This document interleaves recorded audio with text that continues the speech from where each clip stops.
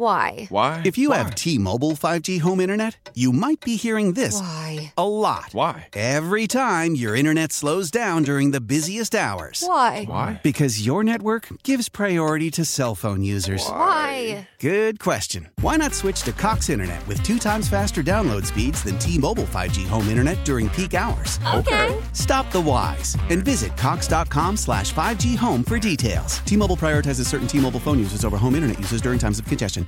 Does anybody in your platoon there, Michael, do they ever say, why aren't you looking at the trainers? Why aren't you looking at the medical facility? Whatever it is, because injuries happen with this team. And I know, you're making a joke with the Nationals, but it's spot on also. And they linger and they don't go away and they get worse and it happens over and over again. And maybe I'm ignorant to it. I don't see that necessarily being omnipresent throughout professional sport. Is that anything that's ever questioned about this organization? I don't want to tip my hand too far because I am doing a big deep dive into this that you get to read at richmond.com in the coming weeks. One thing I will tell you, though, Bruce Allen and the Redskins were so concerned about this, they hired outside consultants to come into the building this offseason and examine everything about the way the Redskins handle injuries. Top down, top to bottom, gave them full latitude of the building, ask questions to whoever you want. So I can tell you that while it is still happening, that's bad. There's at least a general awareness that this is bad and this is not normal. So yes, they are asking the questions. I don't know that they're receiving answers that anybody would deem satisfactory or that are changing the course of things. But I can tell you that it is on the radar. And yes, they spent a little bit of Mr. Snyder's money looking into that. Well, thank God. I mean, just acknowledging there's a problem is so vital with this organization. I mean, you brought up the baseball team. I think what Nationals fans are the most pissed off about is not necessarily the injuries. It's the way they're handling them. It's they're saying, well, we don't know what it is, and he'll be back in a couple of days, and all of a sudden you find yourself on the DL for 15 days when everybody knew that was going to happen, and you've been playing a man down. I'm just happy to hear you say that it's being acknowledged and they're looking into it. When is that piece going to be out, Michael? Well, I don't know, but I'll make sure to come on your show and discuss it when it is.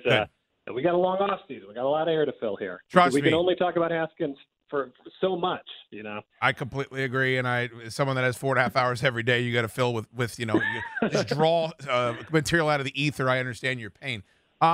If Colt isn't ready to go, is it Haskins and Keenum that they bring? You mentioned bringing somebody in, who do we think that would? I would have been okay with them, a Brett Rippon type or whomever. I would have been okay with a late round quarterback to develop into your next Nate Sudfeld. Hopefully your backup that would be a cheaper option.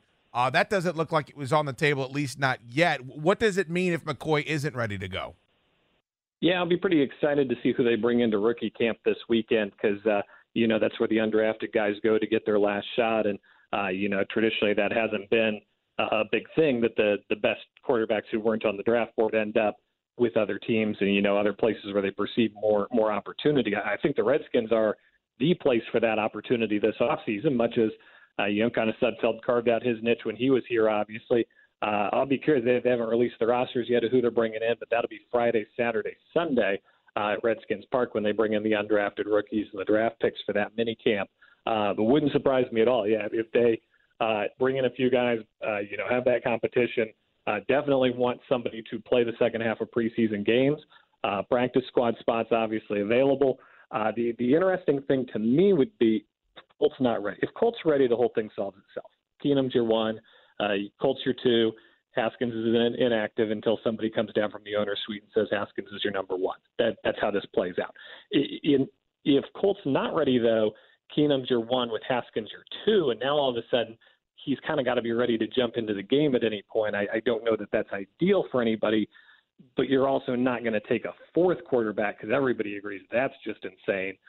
So I think your best case scenario is Colt is healthy enough to return to his usual, purchase the backup for week one, and then kind of let it self-sort out from there. Yeah, I get what you're saying, but I guess what the argument probably would be almost immediately is that it has been acknowledged that they did a good job of going up and getting the football people, for lack of a better term, their players and sweat and moving around and getting their guys. But if the owner and his guy drafted Haskins, why would anyone believe that the owner and his guy wouldn't say, hey, look, if it's at all close, you're starting Dwayne Haskins week one? Yeah, to me, the factor is the schedule here, and there is no more pointless activity in American sports than doing the week by week of the schedule. Sure. But some things are a constant. The Bears are going to be good this year. The Patriots are going to be good this year. I don't know that you want to trot this guy out to take some lumps against some pretty good defenses in the first few weeks. Eagles, pretty good this year would be my guess, at least good on paper. I would hope that somebody is relaying the message back to that owner's suite that, hey, look, this gets softer. This is a brutal opening stretch. Maybe you let your guy sit and put him in a more favorable situation. I mean, it's the NFL. Things change. You never predict which games are going to be good and which games aren't going to be good. But yeah, I would be very hesitant to trot him out right away against the Patriots and the Bears and some teams that probably are going to be pretty brutal to play against. Yeah, I get that, and I'm in favor of that, but Sean Salisbury comes on my show, and he always said something that sticks with me about this teams in this situation. Like, look, if you're going to use a 15 overall pick on a guy and you're scared to play him, you've already made a mistake. And there's part of me that thinks about that and says, yeah, I mean, he is really confident. It has been said by anybody that is around him. I'm sure that's served him well in his life. But if you feel better about the Dolphins than you do about the Bears, that age-old adage, if you're scared, that's how you go out there and get hurt. Well, the Dolphins can hurt you just as easily physically as any other team you're going to play. I don't know if I would want to look at the schedule and say, well, that game's too hard. Let's not put him in here. I want to put him in when he's ready. And your skepticism is reflective of a man who has been in this market for long enough to know how things are going to go down around here. My only counterpoint to that would be it's easier to walk it forward than walk it backwards. If you play him early and all of a sudden they're 1-7 and you've got Case Keenum on the sideline, and you say, well, Case would probably be the better quarterback for the team right now, but do we want to risk benching our number 15 pick? That's not a good look for anybody now. Bridges of trust have been burned, what have you. I know that it's a game where you can be benched at any moment, but you still don't want to do that to your star guy early in the season. I just feel like it's easier to walk the steps forward as opposed to being stuck halfway through the year and having to walk them back. Of course. Michael Phillips is my guest. Chad Dukes versus the world. Michael Phillips, PRTD. Find him there, RTD rather, on Twitter. And, of course, Richmond Times Dispatch. Go ahead and get that on richmond.com. Talk to me about this. I was reading how I'm not necessarily an analytics guy, but Pro Football Focus is a lot of people's Bible. They have the Redskins with a lot of steals in this draft, and one of them is Kelvin Harmon, who everybody's already kind of fallen in love with here. What type of an opportunity is going to be presented to him? And I'll pair that with the question, Michael. Josh Doxson, they're not picking up that fifth year, and everybody knew they weren't going to do it, and so that's fine. But he statistically was better last year than he has been with the worst possible quarterbacking situation imaginable.